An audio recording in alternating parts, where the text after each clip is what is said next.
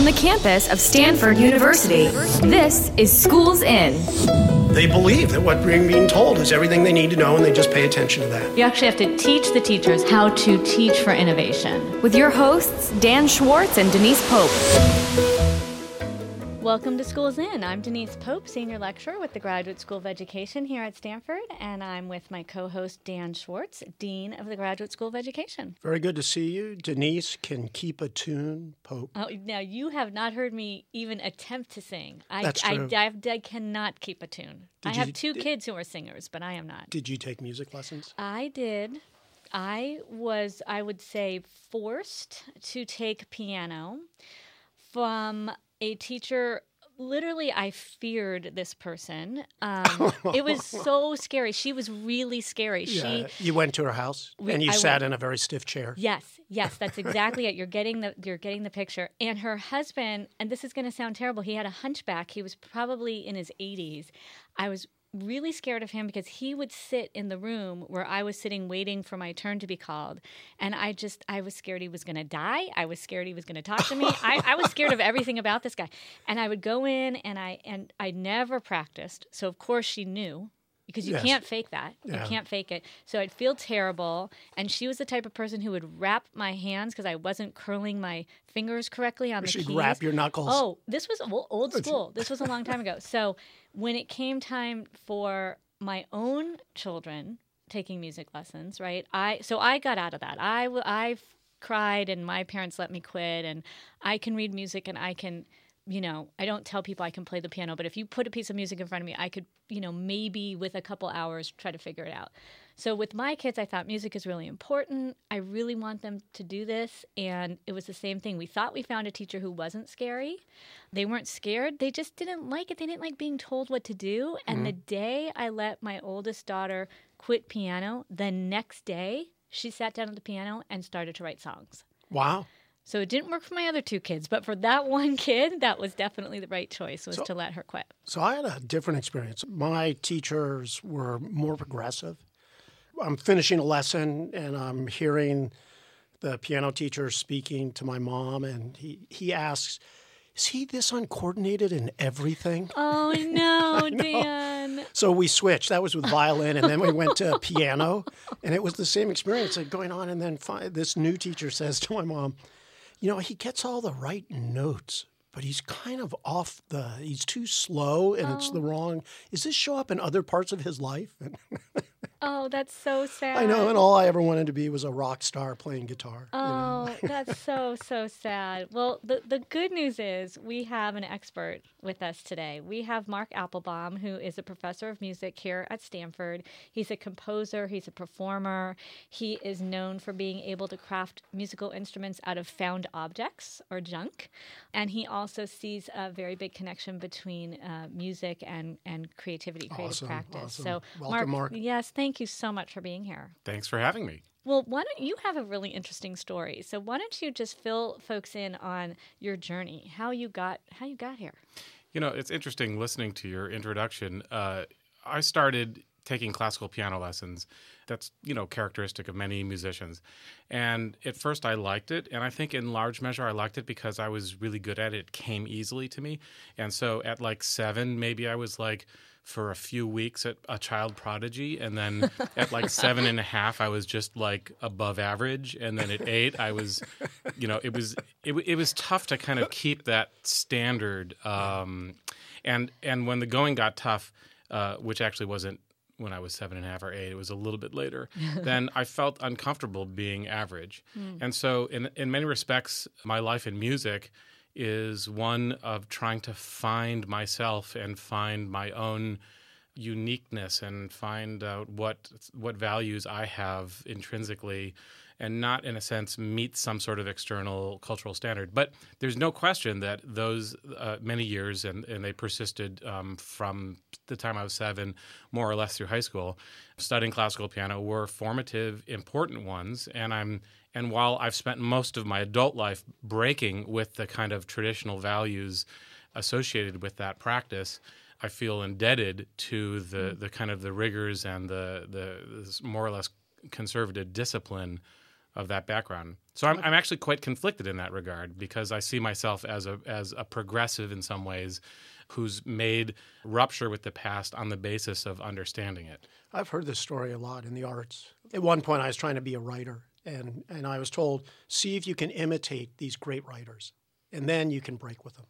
But can you master the past? I've heard the same thing for art as well. Yeah, and I mean, Picasso said something like, learn the rules like a pro so that you can break them like an artist. And that's the sort of the common wisdom about things. I think it's actually really dangerous, though. I mean, it's easy to adopt that, but there's some problems with that. First of all, there's an opportunity cost that I would describe as a kind of myopia that is the consequence of learning something, of communing with a tradition. And this is one of those things that's impossible to prove or to define.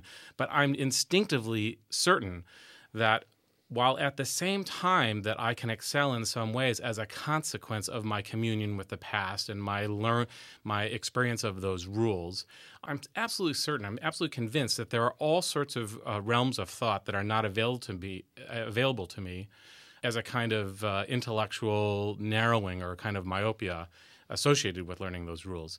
There's some other criticisms we could make. One is that the guitarist Robert Fripp once said something like, the project of the musician is music. The project of the professional musician is business.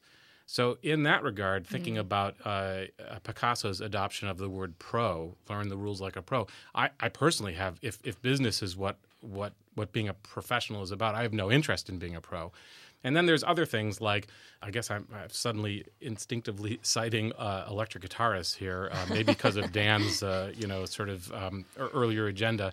But Eddie Van Halen once said something to the effect of, had I learned the rules of playing guitar, I never would have imagined and invented all of the techniques which now comprise the rules of guitar, which subsequent pedagogues actually teach to their students. Right. So I have a lot of conflict about it. I have to say I'm not sure what counts as the rules. So I often thought I can't learn this because it's physically so complex. And then I discovered I learned to type, which is quite physically complex. But I thought that was the rules, right? Was knowing where to put your finger to make the note. But these aren't the rules you're talking about. You have these are music theory rules or rules that C is below D or? Well, I'm trying to think. How many days do we have for a music theory lesson? Yeah. So maybe this was a bad question about the rules. It was a little too abstract, too academic. It's a perfectly fine question, but I guess I would say that within any discipline, there are, maybe we shouldn't think about it as rules, but maybe we should say that there are cultural practices and there are norms. Mm-hmm. And in the arts, on the one hand, there's great things that can be done and a lot of admiration and enjoyment by audiences can be experienced through the connection, the articulation, the realization, I should say, of norms. At the same time, we expect our artists, as we do our scientists, to break the rules from time to time and to show us new things. I'm thinking, when I say scientists, I mean, I'm invoking in a sense Kuhn or something like that, which is, I know there's arguments about the value of his notion of paradigm shifts. But if we take like the kind of Kuhnian world, then we expect science every so often, whether it's Newton or then Einstein, to show us new things where there's a distinct rupture with the past. And Kuhn would refer to pejoratively as the almost yeoman, but kind of work-a-day, day-to-day work of the scientist in between those shifts as merely normal science. So the point is that I do normal art sometimes, but I'm also expected, and for the small ghetto of art in which I work, I'm actually, if I'm celebrated for anything, I'm actually celebrated not for working with those rules and those norms, but I'm actually celebrated for the pressure I put on them, the kind of ontological distortions that I make. This is Schools In with Dan Schwartz and Denise Pope. We are speaking today with Mark Applebaum, a professor of music, about how he breaks the rules. So what you're talking about is a very common phenomenon. I don't know if it's escapable. So a good story is some engineers got together to try and figure out how to make it a machine that could pick tomatoes without destroying them. right? And that's because hand picking's expensive. And they made some progress, but they never quite solved it. And then they talked to some biologists. The biologist said, well, why don't you just make a tomato with a thicker skin, right? And so which is sort of why we have a lot of bad tasting tomatoes. But it's very hard to escape your prior knowledge. You know it, and does music give me a special privilege at escaping sort of my prior beliefs or somehow like that? Because it's hard to say, I'm going to stand out on the outside and disrupt, because you're always sort of trapped by what you know. I think you're absolutely right. I don't know that I have a surefire solution for that. So this it's interesting because in this context, I'm speaking, and in many respects, I'm speaking falsely, or I'm giving a false impression that I've thought about this and I have a formula for this, or I have some sort of and as an educator, that I have some sort of traction on how to go about dealing with these issues we're talking about. In fact, fundamentally, there's the artist part of me that simply is curious, and that's more of a ludic kind of orientation. It's just a playfulness where I get and I make pieces because I get obsessed with something, and that obsession usually is formulated in the form of a question that goes, "What if?" Ellipses, etc. So I'm curious about something, and then I do something, and so the pieces themselves, they're processes. So that's in a sense to borrow somebody like Elliot Eisner's ideas, the work of art as verb. So it's the work of art, the working of art. But they also become, in a sense, artifacts. So work of art is noun. They are these pieces that manifest themselves as a kind of like they're the residue of those processes. And then if I, based on my particular kind of curiosity, they are, in a sense, the answer to your question. They themselves form responses to what can art be, and so forth. So, Mark, if we want more people to do this, if we want more people, Elliot Eisner was my advisor here in the School of Ed. Oh, so fantastic. you're saying a man that I love, right? If we want more people to see art as a verb and to really understand all that art affords, how do we do that? What's your solution to that? Because you teach here at Stanford, and people love your classes. So how do you do that? Well, thank you for your kindness. It never feels that way when I have this particular student or that particular student who's, aggrieved by some sort of thing. But I don't. It's almost like you're asking me the question. Or maybe I wrongly inferred from your question that there's some sort of proselytizing that could be done to get more people engaged in the arts, and that's fine. I don't feel that I'm the person for that. I guess I'm lucky enough to have students who connect with me because that's already inside them. They already have some sort of curiosity, and then also my students, I work with them on their agendas. So if they want to work on the rules, we work on the rules. And that those rules could be in some genre or some idiom. They could be based on some sort of historic cultural space, or they could be working as I mostly work on sort of looking outside those boundaries. So I'm lucky. I guess I just feel lucky that I have students who already have that fire in them. And maybe this is a kind of ivory tower kind of privileged experience, but those are the students that I find they're already very, very curious, and they define themselves as artists, and they're eager and ready to go. You're listening to Schools In with Dan Schwartz and Denise Pope. We are speaking with Mark Applebaum, professor of music at Stanford, on how he teaches students and I guess how they teach you, right? Absolutely, it is a two-way street, and that's one of the great. I'm sure you know. Both of you that it's one of the things that keeps us really fresh. And I have to say that when I actually am teaching a class like something like about music theory and we're looking at the past, I get excited. I'm not actually intrinsically excited about those rules, I have to say, but I get excited about them through a kind of vicarious experience where I see, or it's not even just about rules or theory. It's actually anything with which I'm already familiar. There's a real buzz that you get in the classroom when you can tell that you've exposed somebody to some to something, some music, some idea that may be, well worn for you, but it's so that reanimates my commitment and my excitement about teaching. Yeah. So let me change it a little bit, but not too much. So my cousin is pushing retirement, and he's decided he's going to learn piano. And he gets a piano teacher it sounds a little bit like Denise's piano teacher. Oh, boy. And then just recently, he did a recital with all her other students that are 8 and 10-year-olds. Oh, no. And so he's in this recital with these 8 and 10-year-olds. And the ending's pretty good because after he plays, this 8-year-old comes up to this 60-year-old man and says, "That was good. You did very well there." So let's say I want to get into the music game now. It's late. What advice for me? Should I get a piano teacher? Should I study books? Should I just start making things that sound to me like music? I think all of the above. Just spend the time. Just spend the time, engage, and talk to other people. I would say don't do it only alone. Have some time that's alone, but I would say don't do it only alone. Interface with other people, whether that's a community of other musicians, somebody who you'd call a teacher, and so forth. The other thing to do is to remember that there are two ways I like to think of like scaling a mountain, getting to the top of the mountain peak.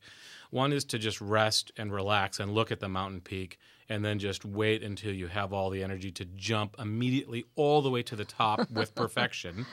And the other way is and by the way, that way doesn't work. So I lied. I don't have two ways. Yeah, I'm thinking that wasn't really going to happen. The other way, of course, is to take one step and then acknowledge that, and then take a second step and so forth. And then, your 10,000 hours or whatever it is, pass by. But I think especially for adults, there is another kind of challenge, and this has to do with the construction of our ego. Maybe I'll explain that. I mean, it's about not expecting yourself to be great. And I think that here, let me explain it a different way. So I'm a jazz improviser. I play jazz piano. And if I have a colleague, imagine two colleagues in the music department who are not really improvisers. They don't define themselves as improvisers, but they're amazing musicians. One is a classical pianist, and the other is a classical flutist. And they both come and ask me for some help because they say, "Hey, I'd like to learn how to do a little bit of jazz piano. I'd like to learn, dip my toe in the water." I can make progress better with the flutist on jazz piano than I can with the pianist on jazz piano. And that's because the classical pianist has a construction of the ego that says, this is my tool, this is the technology that is, this is my instrument, and I know that when I sit down at this, I expect myself to be really, excellent. I've made a career out of this. The flutist has no expectation of sounding great on the piano. And so, in a sense, their ego doesn't get in the way. Mm-hmm. This is Schools In with Dan Schwartz and Denise Pope. We will be back with Mark Applebaum talking about music, creativity, a little bit of jazz, next on SiriusXM Insight 121. Students focus on what they were told, not paying attention to the situation. This is Schools In with Dan Schwartz and Denise Pope. So they're not going to see anything new because they're so busy trying to copy what you told them. From the campus of Stanford University. Welcome back to Schools In with Dan Schwartz and Denise Pope. We are talking with Mark Applebaum, a professor of music here at Stanford, talking about how he relates to teaching music to others, how music can lead to breaking the rules and creativity. Pretty exciting stuff. Mark, you have a story that you wanted to tell us about taking piano lessons early on. Right. I mean, the foundation of my musical capacity is built on this experience of assiduously practicing the piano and so forth. And I'm grateful to my parents for first enabling me and making it possible for me to take piano lessons. But then at the same time, it's a double-edged sword because looking back, most of the tears growing up in my household surrounded practicing. And there was confrontation, with my parents. How many hours a day? I'm not one of those music athletes. I practiced probably about 45 minutes a day only. And, but that was what I call practice. See, that was part of the tears were hearing, that sounds like playing, not practicing, which in itself is an interesting thing because yes, that's very interesting. This is good. So, I mean, today I'm trying to rehabilitate a kind of childlike state, which is about play, not perform. So now I changed the word from play to practice, and now I'm changing it from play to perform. As kids, we say I play the piano, I play the drums, I play the guitar. And then as adults, we say, I mean, we might say that, but we really say, we really think I perform on the piano, I perform on the drums, I perform on the guitar. And I think that, again, going back to this sort of ludic, childlike playfulness, I'd really like to rehabilitate that quality.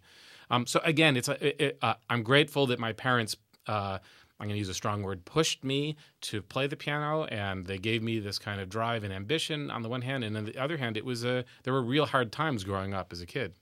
And what happened for me is that at some point the classical music became a little bit less interesting in high school, and what became interesting was playing in a rock band.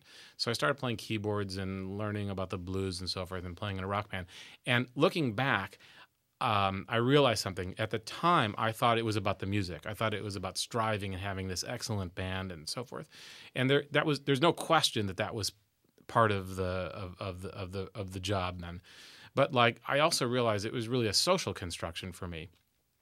In short, I didn't want to die a virgin, So there was this kind of feeling Girls of like musicians. Well, I met my wife freshman year of high school in algebra class, so maybe she wasn't my wife then. So maybe we this kind all of worked figured out. that. But so I think that the music as a many kids play in orchestras and so forth, but the pianists often are kind of can be loners, and so the social construction of being in a band, learning how to rehearse, because the other thing is the band was entrepreneurial. We didn't have a faculty advisor. It wasn't band class in high school. It was just a bunch of buddies, and we got together. We didn't know how to practice. We didn't know how to learn songs. We didn't know how to rehearse. We didn't know how to navigate all the interpersonal dimensions of being in a band, and we figured that out. So that was great. And then, of course, the social construction of feeling like a misfit in high school and not finding my place, but then finally having the cachet of being in a rock band was really great. And then the next chapter,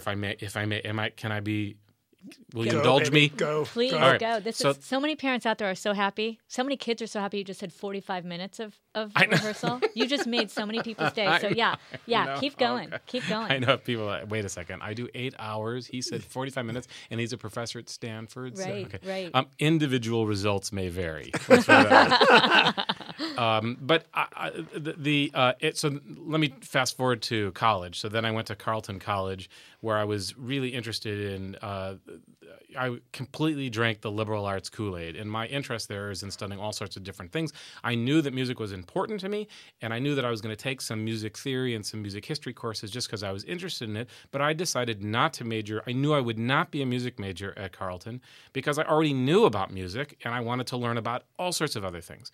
Sophomore year, it came time to announce my major, to register that. And I looked around at some friends who were double majors, and I thought, wow, that's really ambitious. That's very impressive. And you have depth in 2 areas, and 2 is 1 more than 1. So that seemed like really great. But then I did the math, and I realized that they had depth in 2 areas at enormous elective breadth. And that was the goal for me, to be able to take 1 religion class and 1 art history class and 1 anthropology class, and et cetera. And then I realized, wait a second, I've taken enough music classes that I only need 2 more music classes to complete the major. So I just decided to be a music major in order to do more not music. And to this day, that really characterizes, and to bring it back to the idea of putting pressure on the ontology of what we decide, what we call a musical piece, that really characterizes my composition, because to this day, I'm continuing to do I use composition as a lens to see other things. I use composition as a portal into other disciplines so that I can do more not music. This is Schools In with Dan Schwartz and Denise Pope, and we're speaking with Mark Applebaum, a professor of music, and talking about not music, talking about not doing music. So very quick, we've really talked about music, playing music, performing music. Come up with an analogy for what it's like to be a composer, like a chef, a lover on a beach, frustrated mathematician. So help me understand, because I do not do this. Right. So, an analogy. Let me work my way to that, because I don't have a snappy thing off the top of my head. First of all, there are different aspects of being a composer. So there's there's this moment, and what I'm doing is I'm putting my the back of my hand on my forehead and leaning back and looking up to the heavens and having this kind of moment of deep inspiration. That's a small part of what we do as composers, but that there has to be that moment. And for me, again, it's manifest as a curiosity that is interesting enough to form an obsession. Mm-hmm. So there's something that's a kind of an irritant that perturbs me, and I'm interested in something. Then there's a whole lot of other things that have to do with like using a photocopier or like, like printing out parts for players. I mean, there's a lot of. I see. There's a lot of that, but.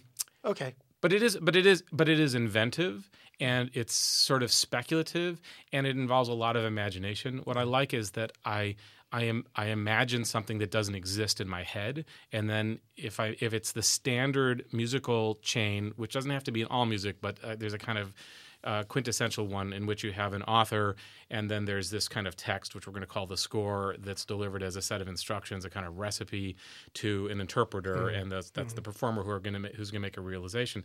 Then I'm actually creating something in my head, and then through this chain of experience, later it becomes realized. And that's an exciting and terrifying experience, but it's really a thrill. And what you're talking about is exactly what we know of when we think about engaging students in school.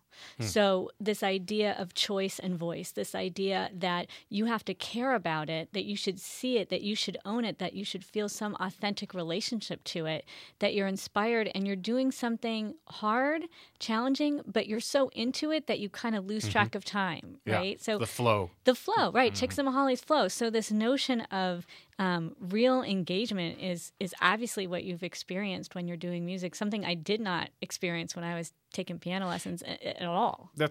I like the way you put it, and it reminds me of something that practicing for 45 minutes is an eternity. Practicing for 1 minute is an eternity if you don't have that flow, if you're not into what you're doing. I'm really like, I get exasperated so easily. I don't have the patience to do anything that I'm not so overwhelmingly committed to. But when I am committed to it, I can work assiduously on a small thing for a year. That's the sign. That's what we're after. That might help you, Dan. If you're going to learn guitar, it's one step at a time, and you got to be really into it from the first minute on. Right. So I'm going to spend a year on that note. All right. All right. Thank you. Thank you so much, Mark. And thank you for listening to Schools In with Dan Schwartz and Denise Pope. We're on the campus of Stanford University and on Sirius XM Insight 121.